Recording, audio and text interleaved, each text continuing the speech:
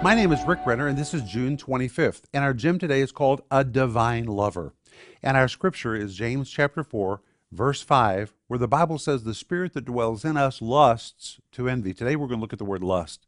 It's the Greek word epipothe. Pothe means to yearn for something or to long for something. But when you affix the word epi to the front, it's stronger.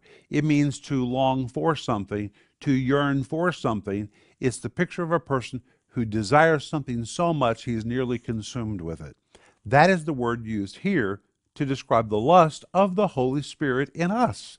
You see, the Holy Spirit in us yearns for us. He's a divine lover on the inside.